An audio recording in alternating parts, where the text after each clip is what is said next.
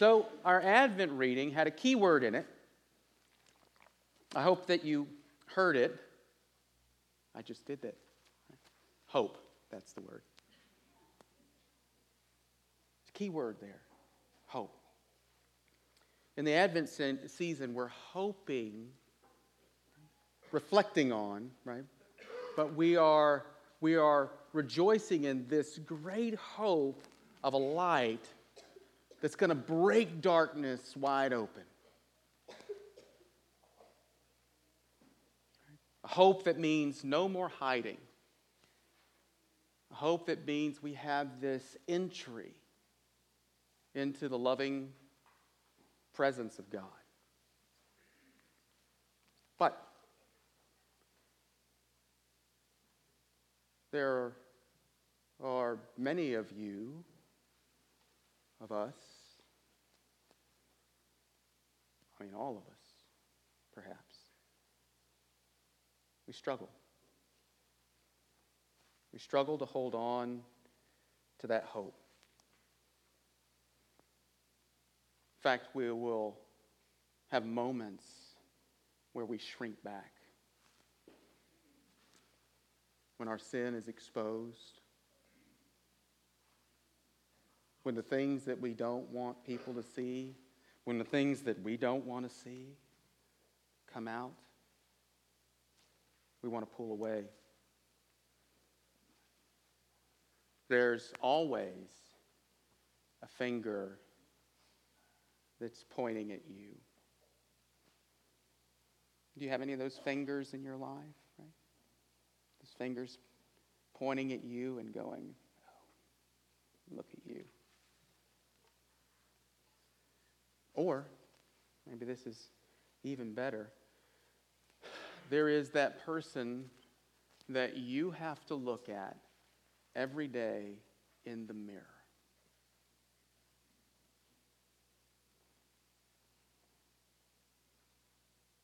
I venture to say that there are probably some days that you don't want to look at that person.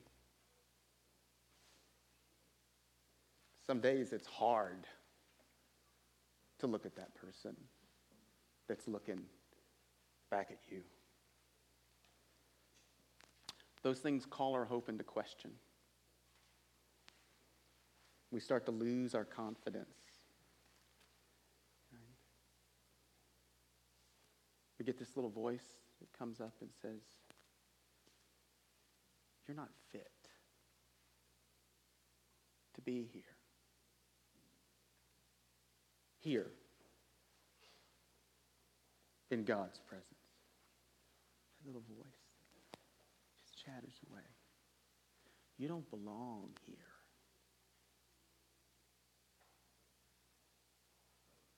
Does anybody ever think that? Does anybody ever have that thought, who do I think that I am? Thinking that I can come before God.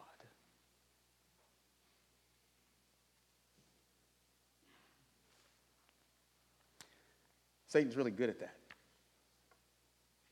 He's good at undermining that confidence. He's good at attacking us where we're the weakest. So that we choose to hide rather than hope.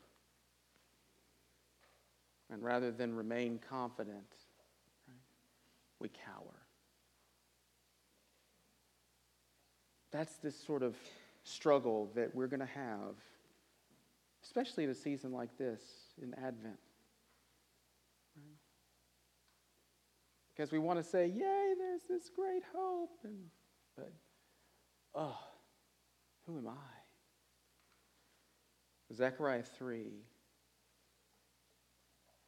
it will empower us. Zechariah 3 is going to do something. It's going to strengthen us. Because what it says to us is that we can confidently withstand these attacks from Satan for a really good reason. It's because our God has made us fit for his presence. He has done it. Now, we get right into the thick of it in these first two verses, or first few verses. We'll walk through them. In verse 1, again, the prophet says, "Then he showed me Joshua the high priest standing before the angel of the Lord, and Satan standing at his right hand to accuse him." You know where we are? We're in that divine assembly. Do y'all remember that? Folks who've been here for a while, you remember the divine assembly, this sort of heavenly gathering where Yahweh, He is sort of at the head of the table, and He's got His messengers, His servants.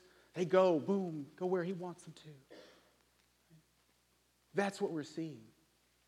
Joshua is the high priest, and this is what's cool, is there's this, it's really unusual in prophetic books, right? Because now you have this mixture of, like, here's this guy, Joshua, which everybody knows, they can see and touch him and feel right. But then it's kind of mixed together with this symbolic stuff that normally you can't see.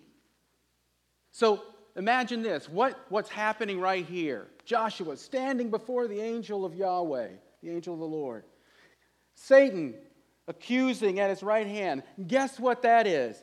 That is what's going on in the invisible world, right? That's what's going on when the priest, the high priest, goes in to the presence of God. That's the story that's unfolding. That's the action. It's even more interesting at this particular time. Now you remember this with Job.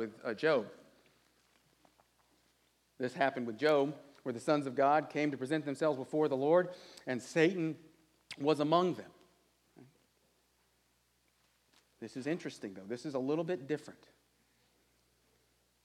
Here we've got Yahweh as judge, and Satan as the accuser, and the high priest who's doing his job, but something is wrong. We get to see the problem that the accusation is aiming at. Look at verse 3. Now Joshua was standing before the angel, clothed with filthy garments. Now, make you a little bit uncomfortable. That's some pretty graphic imagery. You know what filth, you know what that filth is normally translated? Excrement. Dung. Since the people. He's the high priest. That's his, literally, right? He stands for the people. So this dung-smeared apparel doesn't just apply to him. This is about the people. And if he is profaned, not holy, and guess what that means? That there's no temple, no sacrifice, no worship, no presence of God. That's a problem.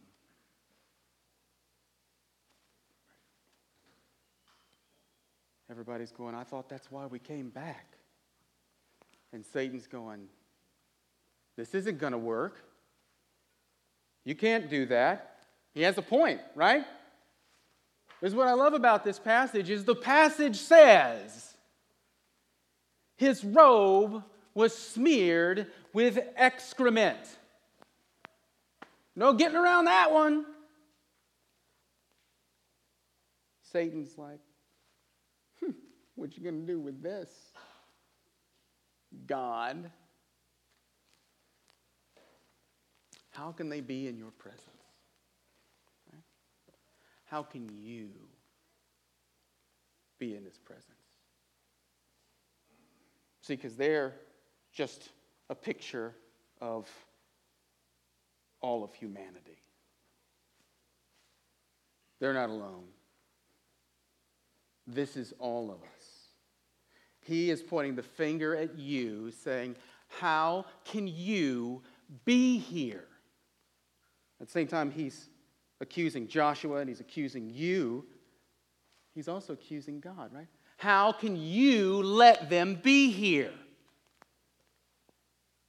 What are you going to say? Of course, Satan, he's sort of dealing in half-truths here. You know what he's working with? He's working with something that extends all the way back to the fall, right? Right, this is really nice, isn't it? This is really sweet for him. So Satan sort of works this deal. He sort of sets up this thing that he can now bring up and throw it back in God's face, right? Because he deceived Adam and Eve, right?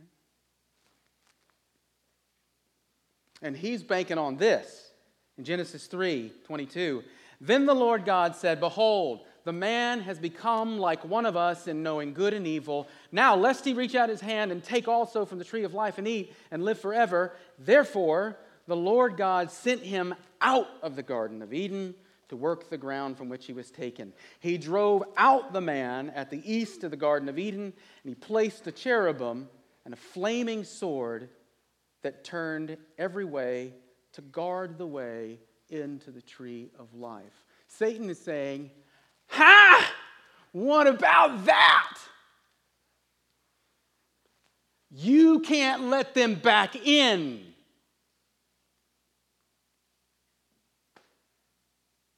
Not without a little tussle with an angel with a flaming sword. I don't want to have anything to do with that. So how does the Lord respond? In the face of Satan's attacks, what do we have? Right? You know, Joshua didn't say anything. He didn't say anything. You know why? Because he can't. He smells himself.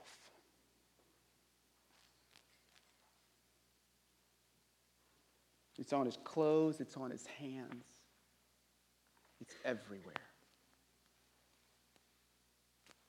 He has nothing to say. You don't either. If this is it. But here's what God does. This is the first thing that Zechariah gives to you. Here's the first little gift Zechariah hands you. He hands you this truth and he says, you know what? In the face of these attacks, you know what I can show you? Is that your God, your Lord, defended you. Look at 2. The first part of 2. Chapter 3, verse 2. And the Lord said to Satan, the Lord rebuke you, O Satan. Now don't miss this, right? This is not just him saying, you hush it. Shut it. Close it, mister. That's not what that is. It's not even a forceful, shut up. Right? Sorry if that's a bad word in your house. I didn't mean that. That's not what that rebuke is. I'm going to give you an example of this rebuke. This one is in Isaiah 17. Listen to this. The nations roar like the roaring of many waters, right? Scary, right? The nations quite often are sort of symbolized by these seas. Right? Look at us, we're big bad nations. Yeah, I know. It's obviously not scary, right? It's not. He's silly, Mom. Here's what God, listen to this. But he will rebuke them. And you know what happens? They flee far away. It's like God speaks and then gone. It goes on. Chased like chaff on the mountains before the wind and the whirling dust before the storm. That is rebuke. That is why you don't hear from Satan again in this passage. He rebukes them. But we still have to ask, on what basis does he do this? You don't have to turn here. I just want you to listen to this. This is Romans 3. I think this is one of these great passages. To go along with like Hebrews, the inadequacy. If the Levitical priesthood, if the old law was good enough, then it wouldn't have had to have changed. Here's the way Paul puts it. Speaking of the coming of Christ. In 20:22, he says, "For there is no distinction, for all have sinned and fall short of the glory of God, and are justified by his grace as a gift through the redemption that is in Christ Jesus, whom God put forward as a propitiation by his blood to be received by faith." And then this part. Listen really close to this. This was to show God's righteousness, because in his divine forbearance, he passed over former sins. That's why the author of Hebrews says the blood of bulls and goats don't cleanse a conscience. And that's a technical phrase, right? Basically saying, hey, it doesn't handle what's going on that you can't see. That invisible stain that you can't wash off. God could only allow these folks into his presence by these symbols based on what he would do. Here's what Satan didn't consider. Or he left out. Remember, he's a half-truth kind of guy. What Satan didn't include was Genesis 3:15. I will put enmity between you and the woman, and between your offspring and her offspring. He shall bruise your head, and you shall bruise his heel. Satan left out that part, because that part is a promise. That this departure from my presence is not permanent. It won't last. I'm going to deal with it. Nor did Satan account for this part, something that was coming. I love this. Listen to this. So we've already read Zechariah 3:1-10. Zechariah, high priest, right there, presence of Yahweh, angel of Yahweh. Satan accusing. Listen to this. Don't turn there, just listen to this. Revelation 12. And a great sign, this is 1-10, and a great sign appeared in heaven, a woman clothed with the sun and with moon under her feet, and on her head a crown of 12 stars. She was pregnant and was crying out in birth pains and the agony of giving birth. And another sign appeared in heaven. Behold, a great red dragon with 7 heads and 10 horns, and on his heads were 7 diadems. His tail swept down a third of the stars in the heaven and cast them to the earth. And the dragon stood before the woman who was about to give birth. Now, all that sounds weird, right? dragon, knocking down the stars. And it becomes clear with this. She gave birth to a male child, one who is to rule all the nations with a rod of iron. But Satan, the red dragon, he's there ready to try to gobble him up. But her child was caught up to God and to his throne. And the woman fled into the wilderness, where she has a place prepared by God in which she is nourished for 1,260 days. Dragon waiting for this birth. You think Advent is this sweet time where we get to have little baby Jesus come? It's not. It's war. It's writhing. At the coming of Christ, the cosmos goes crazy.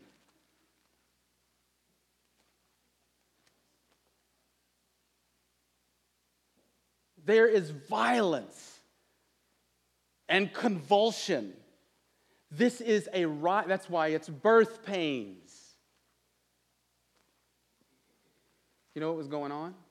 You know what happens right here? Almost parallel to this, right? The baby's caught up into the throne room. What's that? Here it is.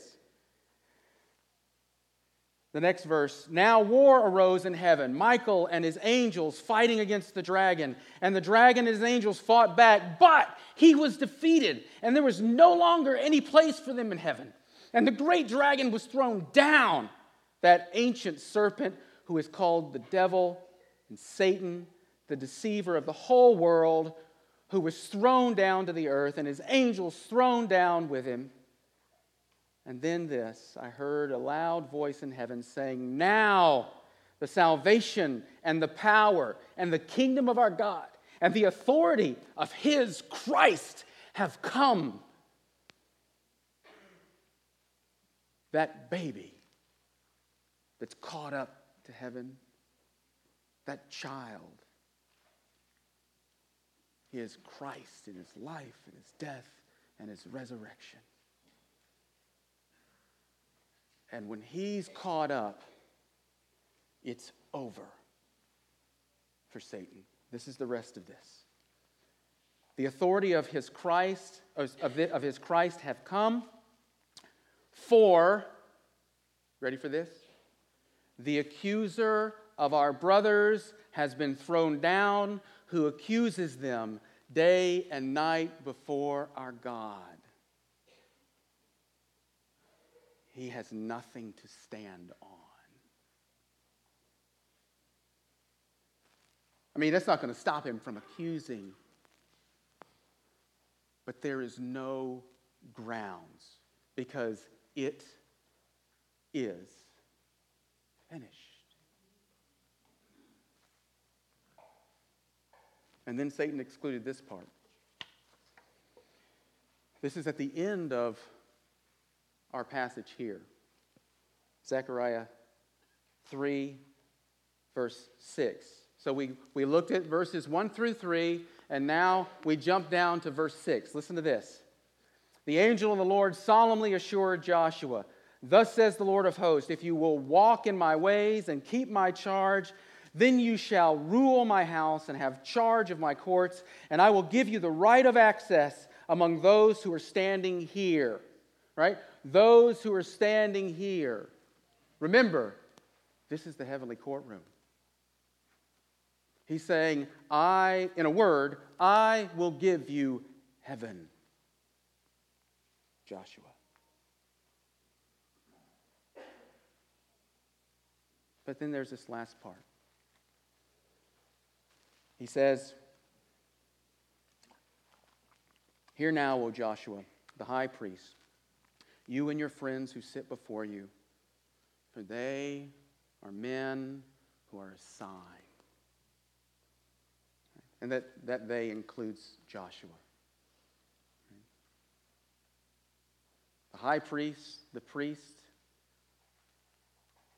Satan did account for this. They are a sign.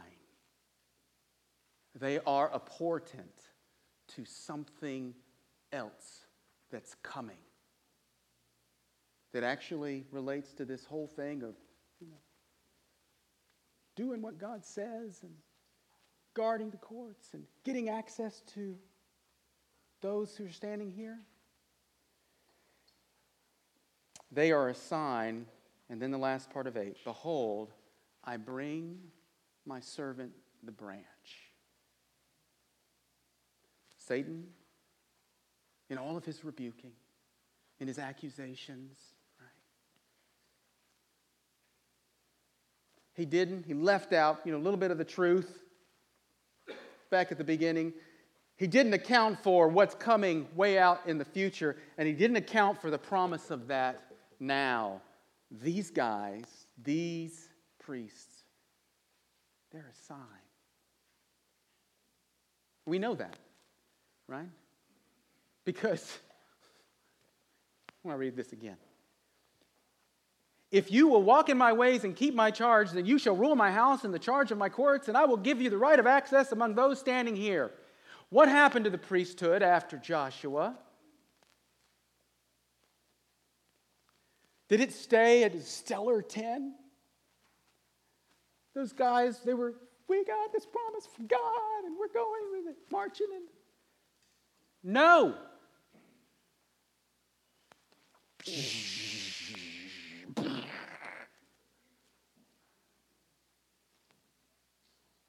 They're a sign of the one who does this.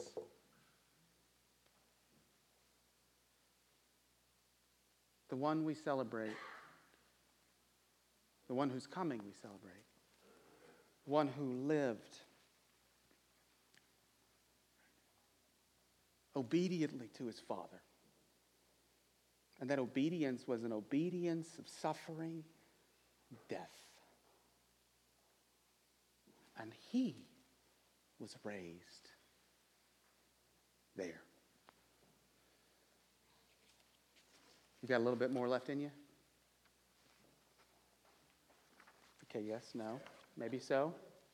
Because now it's just like I'm going to start shoving stuff in your face. Now, it's going to be like a gorge fest, right? Because we got this out of the way. We know how he can do this. We know how God can defend him. Now we get to see what's between verses 1 through 3 and verses 6 through 8. This chasm. Now we get to see why all that stuff makes any sense at all. Right? Here's the other thing that Zechariah can tell you. You want to withstand the attacks of Satan? Zechariah says, here's the other thing that I give you. Your Lord claimed you. The second part of verse 2. He says, the Lord who has chosen Jerusalem rebuke you.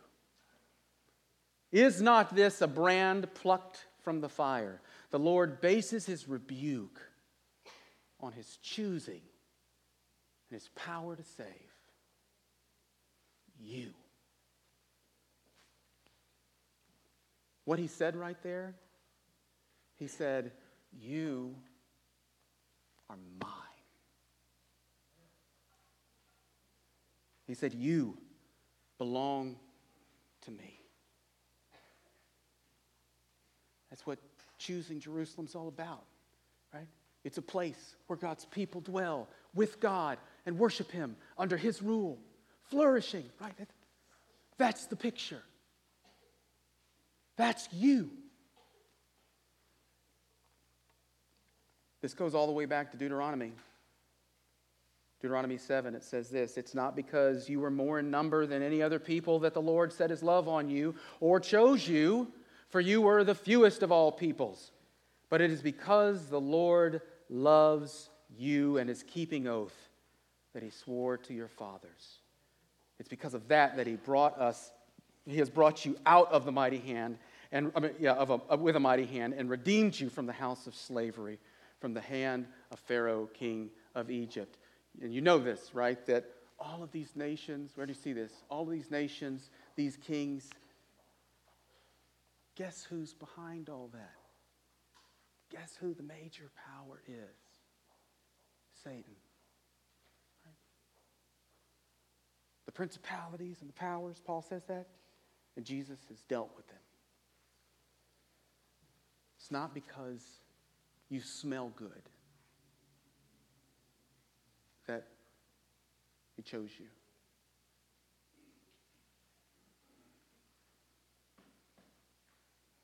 It's not because you look good. It's not because you act good.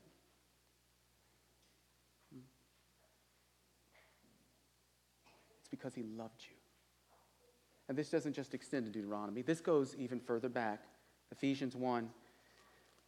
Even as he chose us in him before the foundation of the world, that we should be holy and blameless before him. In love, he predestined us for adoption to himself as sons through Jesus Christ, according to the purpose of his will, to the praise of his glorious grace, with which he has blessed us in the beloved. That is why he plucked you out of the fire. That fire, right? The fire is like sort of the furnace. Again, the symbolism, right? This furnace of the nations where everybody was cooking, and God reached in and grabbed them out. That's you. A stick pulled out of this fire. Not because you're a great stick, but because you have a great God. The Lord says, I've taken you to myself. I've taken you into my love with a faithful love. That's what he says to you. Another thing Zechariah gives you is that the Lord cleaned you. Right? Listen to this. This is 4. Chapter 3, verse 4. The angel said to those who were standing before him, remove the filthy garments from him. And to him he said, behold, I have taken your iniquity away from you. There's no rhetorical flourish needed here. It's right there in the text. You notice that he says to the attendants, take off his garments. And then he says to Joshua directly, I have removed your iniquity from you.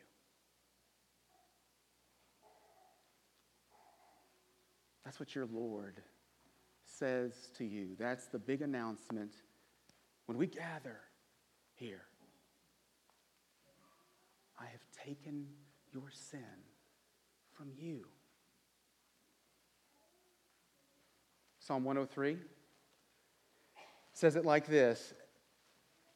For as high as the heavens are above the earth, so great is the steadfast love toward those who fear him. As far as the east is from the west, so far does he remove our transgressions from us.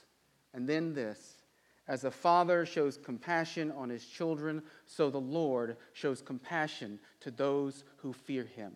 That's what he says to you.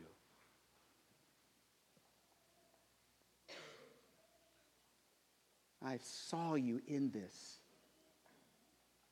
muck, this suffering, and I've taken it from you.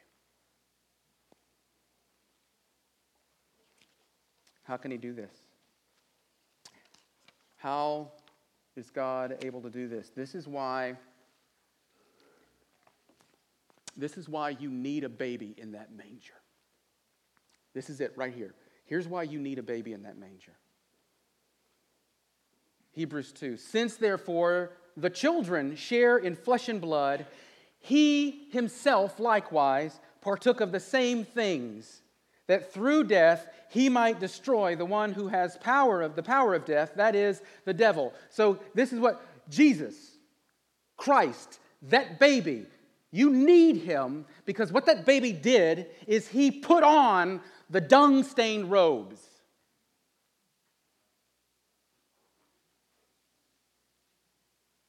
He didn't have any of it. It's yours. He put it on.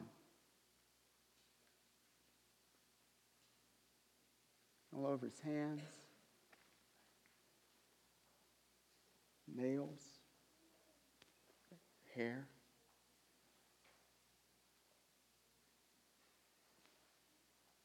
There's no elegant way to put on a dung-stained robe. He put it on, that he might destroy the one who has the power of death, that is the devil, and deliver all those who through fear of death were subject to lifelong slavery. For surely it is not angels that he helps, but he helps the offspring of Abraham.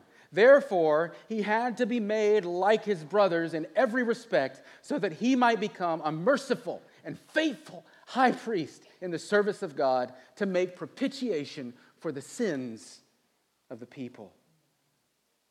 For because he himself has suffered when tempted, he is able to help you who are tempted. He is able to help you when that little voice creeps up. Who do you think you are? Why are you here? You are dirty.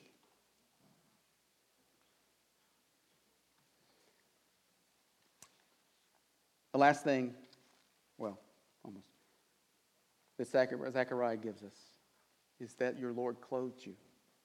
Right? He took that away, and then he does this. And I will clothe you with pure vestments. And I said, let them put a clean turban on his head. So they put a turban on his head and clothed him with garments. The Lord exchanges the dung-smeared robes for rich apparel. Right? We're back in business.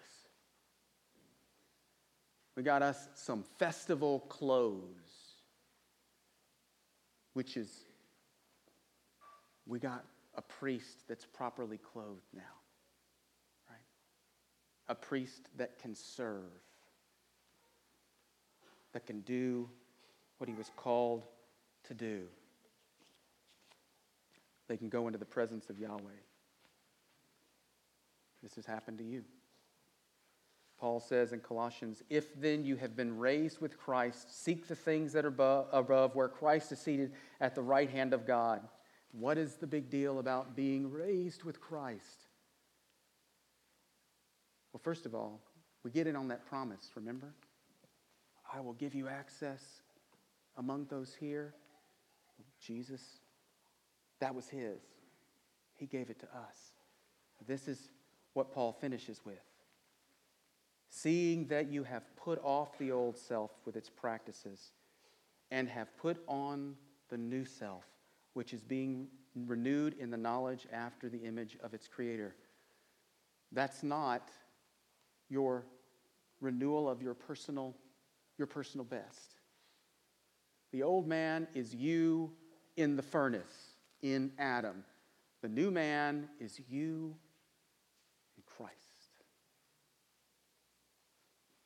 Verse 11 says, here there is not Greek and Jew, circumcised, uncircumcised, barbarian, Scythian, slave, free, but Christ is all and in all.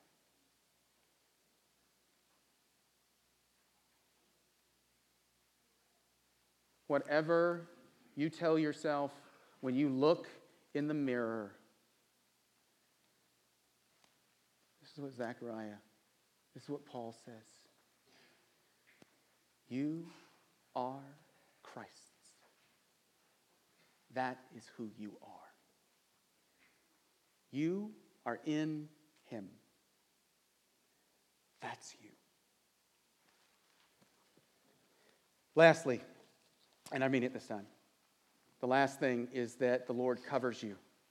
5c, it says, and the Lord, angel of the Lord was standing by. Don't let that slip by you. The angel, everybody's standing, right? Everybody, Satan's standing, Joshua's standing, the angels, they're all standing right there in the, But now we see the angel standing. Everybody is sort of has their place in this judicial process. There's the angel standing for Joshua. He has made his pronouncement. He has determined his status before him. And now he stands as your advocate.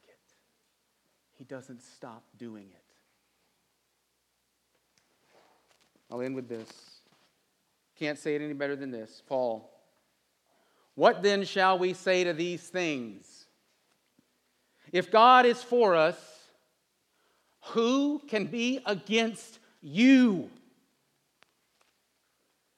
He who did not spare his own son, but gave him up for us all, how will he not also with him graciously give us all things? Defending us, claiming us, cleaning us, clothing us, covering. How will he not graciously give us everything? Who will bring a charge against God's elect? It's God who justifies. Who is to condemn? Christ Jesus is the one who died, more than that, who was raised, who is at the right hand of God, who indeed is interceding for you. He's there. There. Who shall separate us from the love of Christ?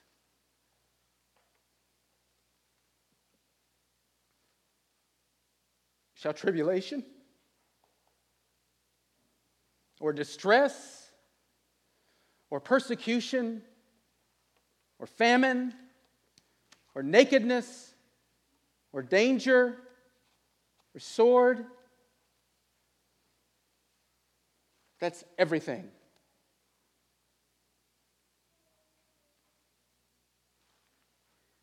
As it is written, for your sake we are being killed all day long. We are regarded as sheep to be slaughtered.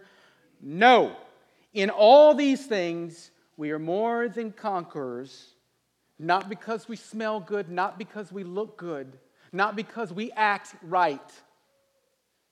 We are more than conquerors through him who loved us. For I am sure that neither death, nor life, nor angels, nor rulers, nor things present, nor things to come, nor powers, nor height, nor depth, nor anything else in all creation, I think that about covers it. Nothing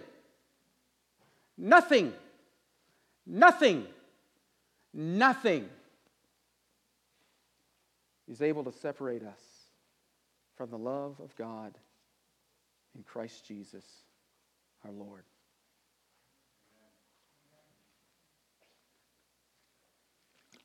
That's who invites us to the table today. Wait, am I supposed to do that now? I forget. Okay. The one who defended you, the one who claimed you, the one who cleaned you, the one who clothed you, the one who covers you, that's the one that says, come here to me and eat with me. In our eating and in our drinking, he says, you are mine. And all that I have promised is yours. Paul says in 1 Corinthians 11, for I have received from the Lord what I also delivered to you, that the Lord Jesus, on the night when he was betrayed, he took bread, and when he had given thanks, he broke it in remembrance of me. And in the same way, he also took the cup after supper, saying, this cup is the new covenant in my blood. Do this as often as you drink it in remembrance of me. For as often as you eat this bread and drink this cup, you proclaim the Lord's death until he comes. You proclaim the kingdom breaking in. You proclaim the end of the vocation of the accuser. Let's distribute the elements.